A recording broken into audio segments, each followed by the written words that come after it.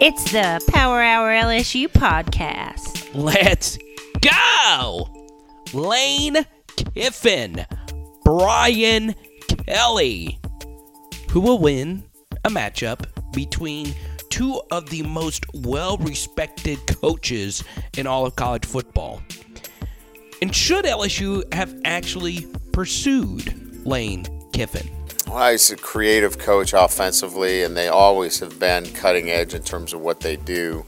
And he's a guy that gets his team playing hard. I mean, they play hard. Offensively, there's always an answer to what you do in-game as well.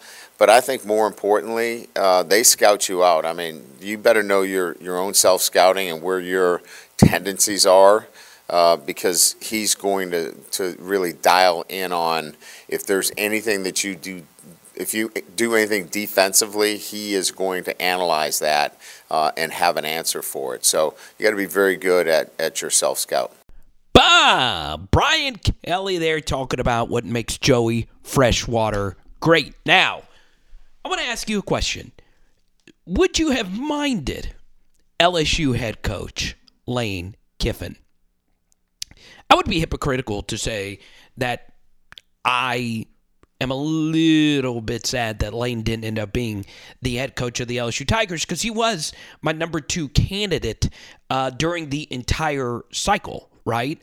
He, along with Lincoln Riley, were so far ahead of everybody else, mainly because of what we talked about in last week's episode regarding the college football playoff yard per play threshold, 6.2 yards per play. And a Lane Kiffin coach team is always guaranteed to reach that mark. So, for me, I was a big Lane guy.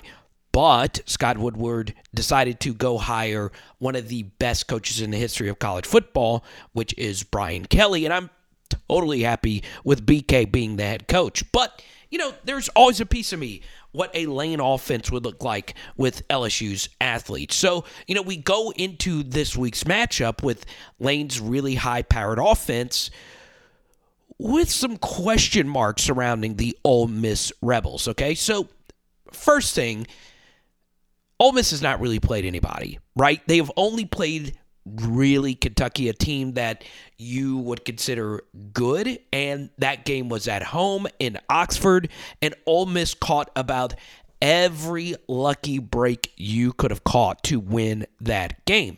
And dating back to when LSU beat Ole Miss in 2020, Lane Kiffin can get a little conservative late in games with this play calling, backing into victories. So, if this game is scheduled to be close, and as many of you know, if you are a member of the PHL Patreon, don't forget to join patreon.com/LSU football. You already know that, my favorite analytics ace, a guy by the name of Parker Stats of War on Twitter, has the final score set for 28.51 to 28.51.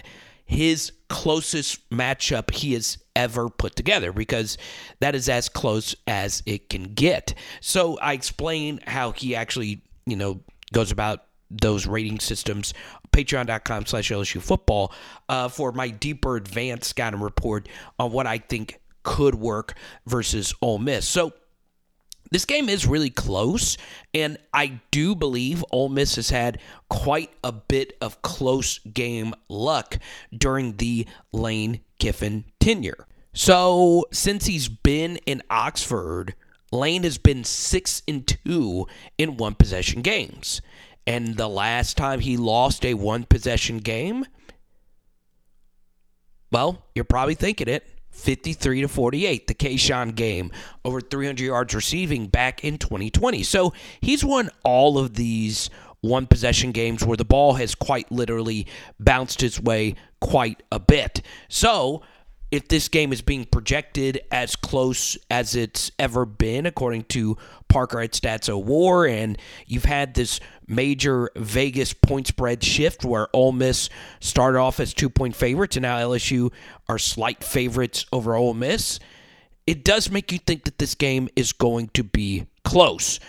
And there is a lot surrounding this Ole Miss defense that, really makes you raise your eyebrows, right? An Auburn offense that really hasn't been all that great this year put up quite a few points on this Ole Miss defense that is full of transfer portal players. And they do have some good players, 95 and 15 on the front. Number 8, their linebacker's really good.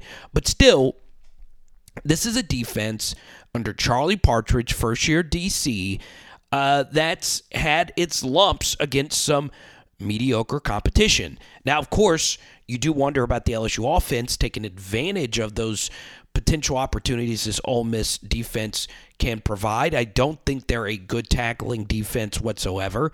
Hopefully, Jayden Daniels can get the football out quickly and the LSU running backs can continue their great play.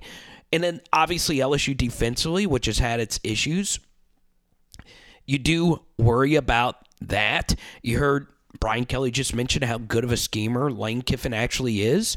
So hopefully Matt House can get this defense playing back at a high level. In last week versus Auburn, there were a lot of broken tackles on both sides of the football. So while Auburn missed a lot of tackles, a lot of it was the Ole Miss ball carriers making them miss. Quinshon Judkins, number 4, really good player. Zach Evans, number 6, a really good player for them. They have good receivers, and they have a quarterback who can get the football out pretty quickly. So, for me, I do love watching this Ole Miss offense go to work, and we'll see. For me, I do feel the Florida offense last week was a little bit better than people gave them credit for, and the same thing, obviously, with the Tennessee offense. So, look, LSU's recent defensive struggles, some of it is just the other team being really good offensively, and some of it is not having Major Burns in the lineup. So, there's all these different things that is potentially holding back this LSU defense, but I will include one simple truth here. Outside of Kentucky, they haven't really played too many great defenses up to this point either, right? That was a really tired Auburn Tigers defense. They're better, obviously, defensively than they are offensively, but this is the first time that this Ole Miss team is really playing a true road test. So, obviously, LSU will have, the crowd noise, and they'll have Burt Jones and Kev Falk as guest captains. There's going to be a lot of great energy coming off this win versus Florida, and a lot of LSU fans obviously feel a little bit better about the Tennessee loss, knowing how good Tennessee is this year. So, I think Tiger Stadium is going to be rocking, and I think, obviously, LSU is going to go into this game focused and ready to go. So, obviously, LSU's got a lot of positive momentum from their offensive performance last week, and Keyshawn had the game that he had. We once again, go to Power Hour LSU on YouTube, where you get a deep film breakdown of what I think has gone right for Keyshawn. And we did a breakdown of Keyshawn's legendary 300-plus yard game versus Ole Miss. So that'll be linked down below. Now, I do have to give you a score prediction because we've been doing it every week on the podcast. Once again, as I've said, I am a big, big believer in Lane Kiffin and what he's done at Ole Miss. I don't even know if he's even going to be at that school next year. If a potential big job opens up, I see a lot of people potentially looking into Lane Kiffin being their next head coach. We shall see what happens there. But, for me, I do want to pick Ole Miss in this spot simply because I did pick Florida last week. And I want to continue that trend because obviously I want LSU to win. So in this spot, it is going to be close.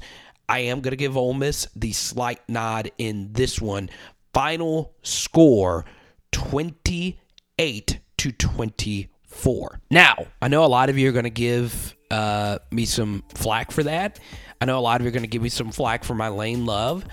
I know a lot of you are going to give me flack for picking a lower scoring game in this matchup, but there you go. That's my final score. Let me know what you guys think. Don't forget 5-star reviews, our live streams on game day, pregame, halftime, postgame show. We will see you there. Now, a few extra bonus shout-outs here. I appreciate all the love on the podcast. I do want to show some love to Matt Moscona, right? That quote from Brian Kelly about Lane Kiffin was from a question that he asked. And then earlier this week, we did an episode on another question that Matt was going to ask. So good stuff on Scone for getting there and asking Brian Kelly some good questions about actual coaching of football. It really illuminated some really interesting things. And I apologize. I obviously sound a little nasally. Got a little bit of the sniffles. I don't know if that was Chicago or not, but other than that, I'm feeling Gucci, baby. Big game. Let's go. Let's get a dub, baby. Keep it going, Jaden.